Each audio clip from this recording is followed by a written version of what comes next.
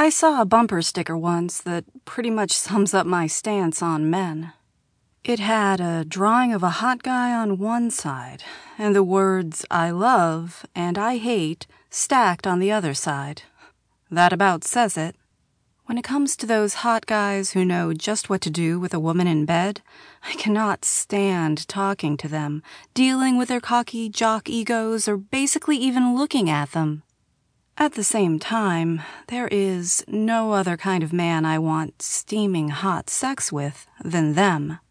As you might expect, this leads to a great deal of up and down in my sex life.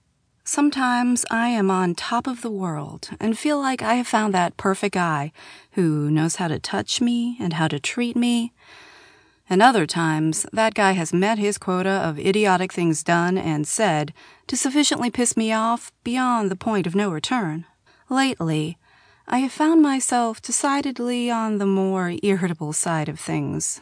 After Travis, my boyfriend of a whopping 3 months, cheated on me with a 2-bit whore, my former friend, Naomi.